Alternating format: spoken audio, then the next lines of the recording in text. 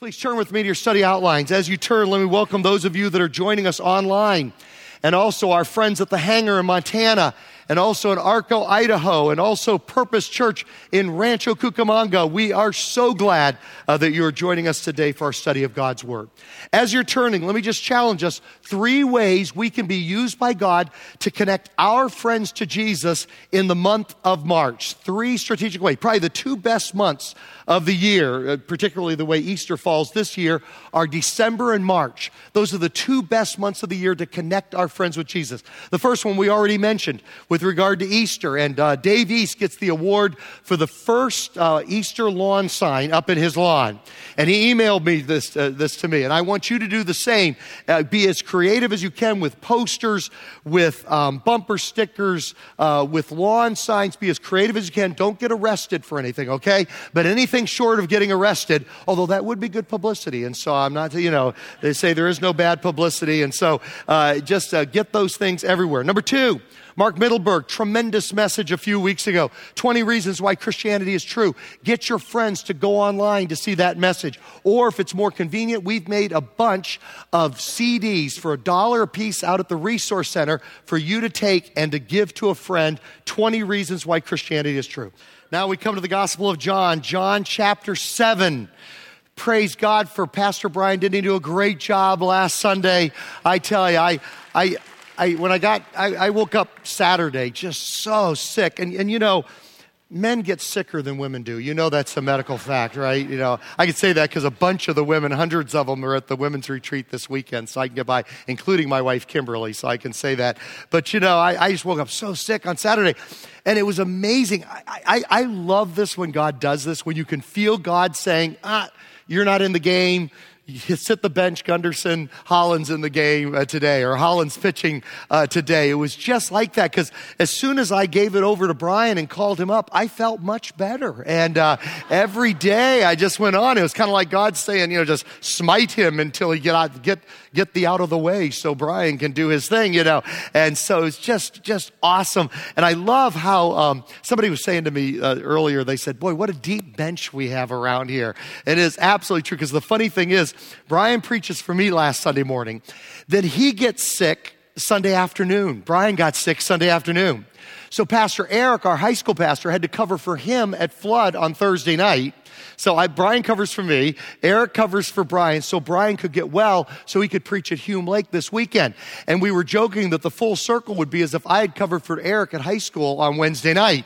But they were doing a panel on sex, and I didn't want any part of that. And so I left that up with Eric in order to handle that. But at any rate, it reminds me of a few years ago. It just made me nostalgic how the Lord kind of works people around. It's kind of like in the NFL, they say next man up, and it's kind of like next preacher up. And I could really feel that. I remember a few years back, Kimberly and I, the weekend before 9/11, we're speaking at a marriage conference in New York. And we weren't going to fly out of New York that Tuesday of 9/11 because we were going to drive down to Washington, D.C. I was going to do the wedding for a nephew, and then we were going to fly back in time for church. Well, then 9/11 hit, and all flying was stopped, if you remember that. And so I was stuck. It was the most important Sunday of the year probably in my lifetime. The Sunday after 9/11, churches were packed, and it was just this opportune moment, and I'm stuck 3,000 miles away on the other coast planning the service on my cell phone from the Washington Mall, and sitting there on the Washington Mall with all the great buildings around and making this. And so Chris Brown, remember Chris Brown? Called him up, said, Chris, you're up. I'm stuck on the East Coast here because of 9/11, and God just used him in a magnificent way. And so I just love how the Lord orchestrates things for his purpose to build the body of Christ, and just so honored to be all a part of that, and just praise God for how our younger pastors are just so dynamic, and I just praise God for them. Now, I told Brian, I said, you can preach on any passage except for John 7. That is the only one you cannot preach on. It was kind of like God with Adam and Eve in the garden. You can take of any fruit, but don't take of that one tree. So I told him anything but John 7, so he did it from Colossians. So now we come to John chapter 7. Now what's interesting is the next 15 chapters in John all cover the last 6 months of Jesus' life. So John, all the rest of the Gospels don't do it this way, but John really centers his Gospel on the last 6 months. So the first 6 chapters of John all have to do with the first 2.5 years of Jesus' ministry, from the age of 30 to 32.5. But now, from October to April, the last 6 months of Jesus' life, these last 15 chapters of John, starting with John chapter 7, will be focused on those. Now, from this point on, Jesus is going to be more and more severely mistreated until he is killed on the cross. And last time we were in John chapter 6, we saw the feeding of the 5,000 was the absolute peak of Jesus' popularity. But then he refused to be their general to lead them against Rome. He refused to merely provide physical bread for them. He said, I am the bread of life. I'm here for a bigger purpose, and that is to reconcile you with God so you can go to eternity, to heaven for eternity. And they didn't like that. And so from that point on, that was the peak of his popularity. Now over the next 6 months, he will become less and less popular. It will embolden the Jewish leaders to take his life, to the Pharisees and the leaders in the synagogue there. It'll embolden them to kill Jesus 6 months later. Now, Jesus knows what it's like to be mistreated. If you're mistreated in your life, you feel life has mistreated you, or you feel other people are mistreating you, Jesus can identify with you. He has been there. First of all, Jesus was threatened. It says in verse 1, after this, Jesus went around in Galilee. The Greek word here is in the perfect tense, which means continual action. And so he spends his time going from city to city, working miracles and teaching in the region of Galilee around the Sea of Galilee. He did not want to go about in Judea because the Jewish leaders there were looking for a way to kill him. We'll put the map up there. And so he stayed in the northern part in Galilee because the people that wanted to kill him were down in Jerusalem and Judea in the southern part of the nation of Israel. Jesus was ridiculed.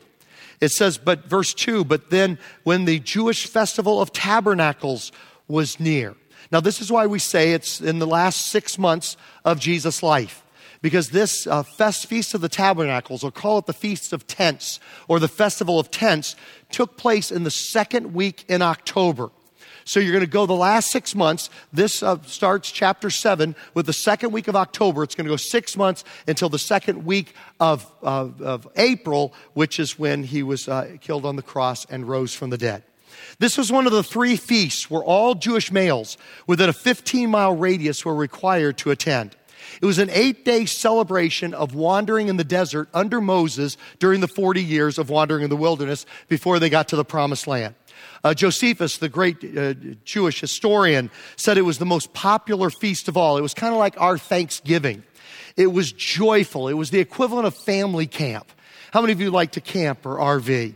And maybe some of you remember, this is really going back a number of years, but when I first came here, does anybody remember the family camps we used to have over Memorial Day weekend? Okay, it's awesome. I remember when we came here, we basically closed down church or made it a real minimal service on Memorial Day weekend. And we would all go to a campground and everybody would camp out together. And if you didn't have, a trailer or a tent or anything, you would borrow one from somebody. And the whole church was like camping out together. And finally, we just got too big for any campground to handle. And so we had to discontinue it about 15 years ago. And we haven't done it since. But it was a wonderful time. And this is what's going on with the Feast of Tabernacles. It's like family camp. They would make tents or shelters on the hillsides or on their rooftops.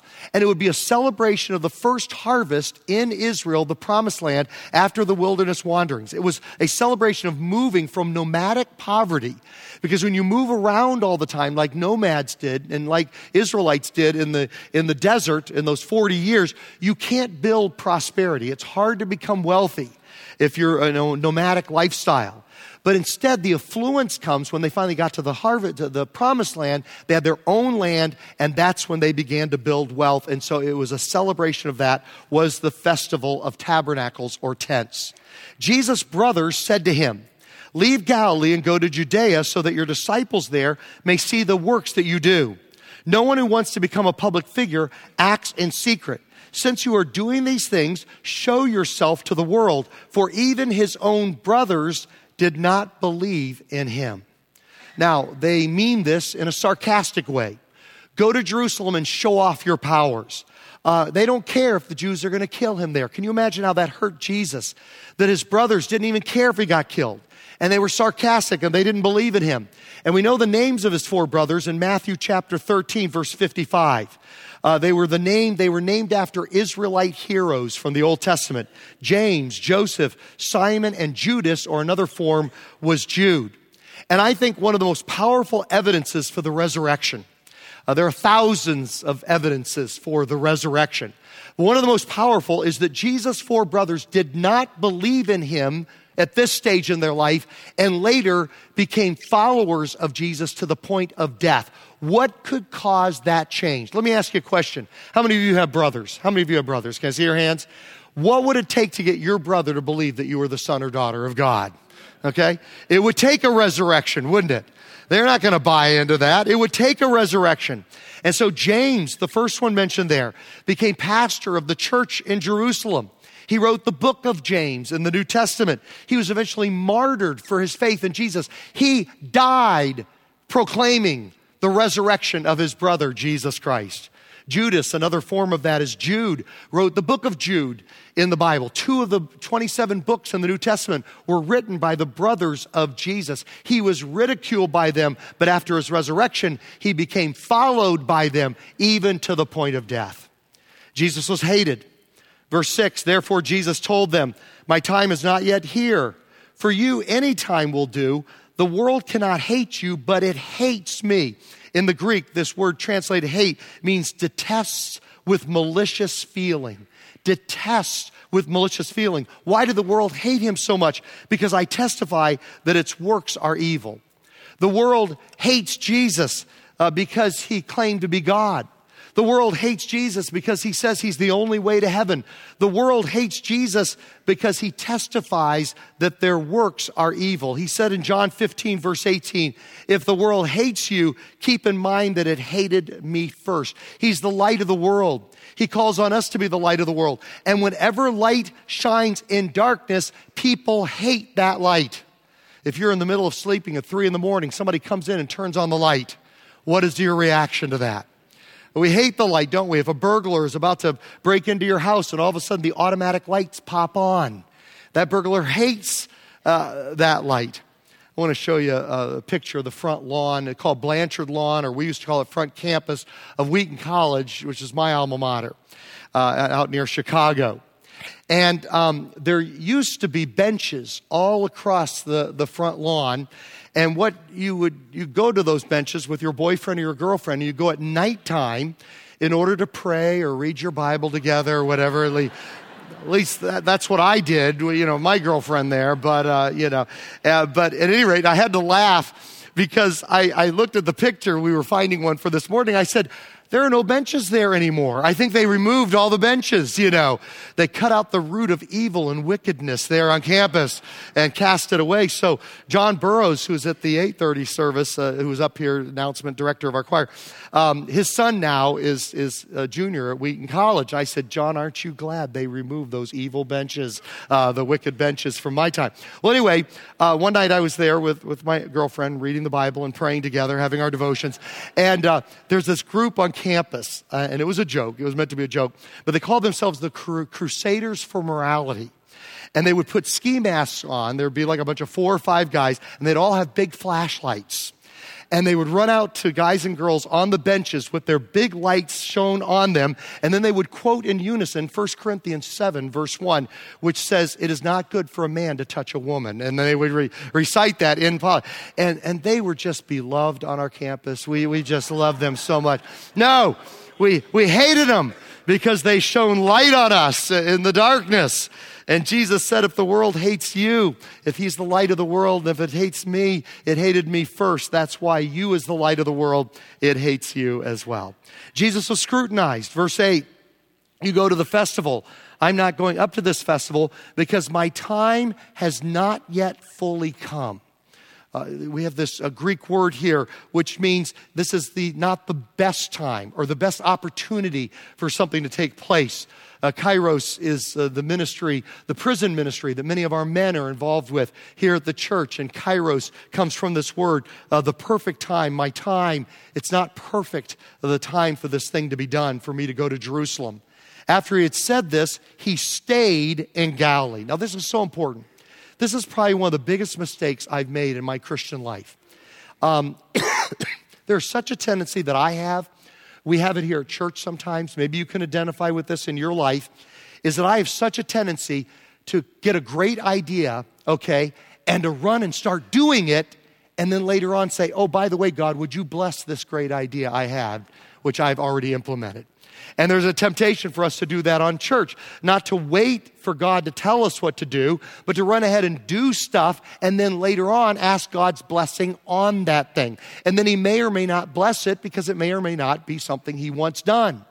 The far more effective thing is to wait on the Lord. Listen to his voice until you know there's something he wants you to do, or you know there's something that God wants our church to do, and then go do that thing. And then it's good to pray for God's blessing, but you almost don't have to do it because it was his idea in the first place. So it will naturally carry his blessing with it. And so we see Jesus here. He's waiting for the Father's instructions. However, after his brothers had left for the festival, now it's time. He went also, not publicly, but in secret. Now, at the festival, the Jewish leaders were watching for Jesus and asking, where is he? He was scrutinized. Mark says that some of them were looking for a reason to accuse Jesus, so they watched him closely. If you've ever had somebody watch you, just waiting to catch you and making a mistake so they could jump all over you, that's what Jesus was experiencing. He was scrutinized. So he was threatened, he was ridiculed, he was hated, he was scrutinized, and Jesus was misunderstood. Verse 12, among the crowds, there was widespread whispering about him. Now, I love this Greek word, whispering. It is, I hope I get this right for the junior and high school English teachers that are amongst us, but this is an example of onomatopoeia, okay? Or it's called an onomatopoeia, poetic word here. And that is a word that sounds like what it is, okay? Like the word buzz. Everybody say buzz out loud with me. 1, 2, 3, buzz. Okay, it sounds like buzzing. It sounds like what it is. Well, this is the same thing translated here as whispering. It comes from the Greek word gogusmos. Gogusmos. Would you say that out loud with me? Together? Gogusmos. One more time. Gogusmos. I'm going to keep doing it till everybody says it. Ready? Here we go. 1, 2, 3. Gogusmos. One more time. 1, 2, 3. Gogusmos. Now, I'm going to make you do something even more embarrassing. Everybody say gogusmos over and over and over again. Ready? I'm going to keep at it until we do it, so you might as well do it right off the bat. Ready? Gogusmos, gogusmos, gogusmos, gogusmos. You hear how that sounds? It sounds like whispering. It sounds like muttering or murmuring. And so it says among the crowds there's widespread gogusmos about him. Some said he's a good man. Others replied, no, he deceives the people. But no one would say anything publicly about him for fear of the leaders. Next page of your study outline. Opinions about Jesus. John 7, verse 20, he's demon-possessed. Verse 40, the prophet. Verse 41, the Messiah. Here's my favorite one. John 7, verse 46, I love this. The chief priests and the Pharisees send the temple guards to arrest Jesus. And they make a mistake of waiting for him to have a break in his sermon to arrest him. And they start listening to him. And then they go back. And the chief priests and the Pharisees said, where is he? We sent you to arrest him. And here's what they said. No one ever spoke the way this man does. They got converted. And then, the leaders just hit the ceiling. Verse 47, he has deceived you. And they just go ballistic on that. But I just love that. They go to arrest him and then they stop and listen to him for a minute and they become followers of Jesus rather than arresters of Jesus. Verse 47, he's deceived you. Verse 48, you're a Samaritan and demon-possessed. Verse 52, demon-possessed. Chapter 10, verse 20, raving mad. These were all the things they were muttering, gogusmos, about Jesus. Now, for the remainder of our time, let's talk about that when you are mistreated, how do you respond like Jesus? Mayor Richard Daley was the mayor of Chicago from 1955 to 1976. And one of his speechwriters came in and demanded a raise. Mayor Daley could be difficult to work with, and he felt like he deserved a raise. Mayor Daley responded. He said, I'm not going to give you a raise. It should be enough for you that you are working for a great American hero like me. 2 weeks later, Mayor Daley was giving a speech. Now, he was famous for not reading his speeches ahead of time and only reading them for the first time when he got up to deliver them.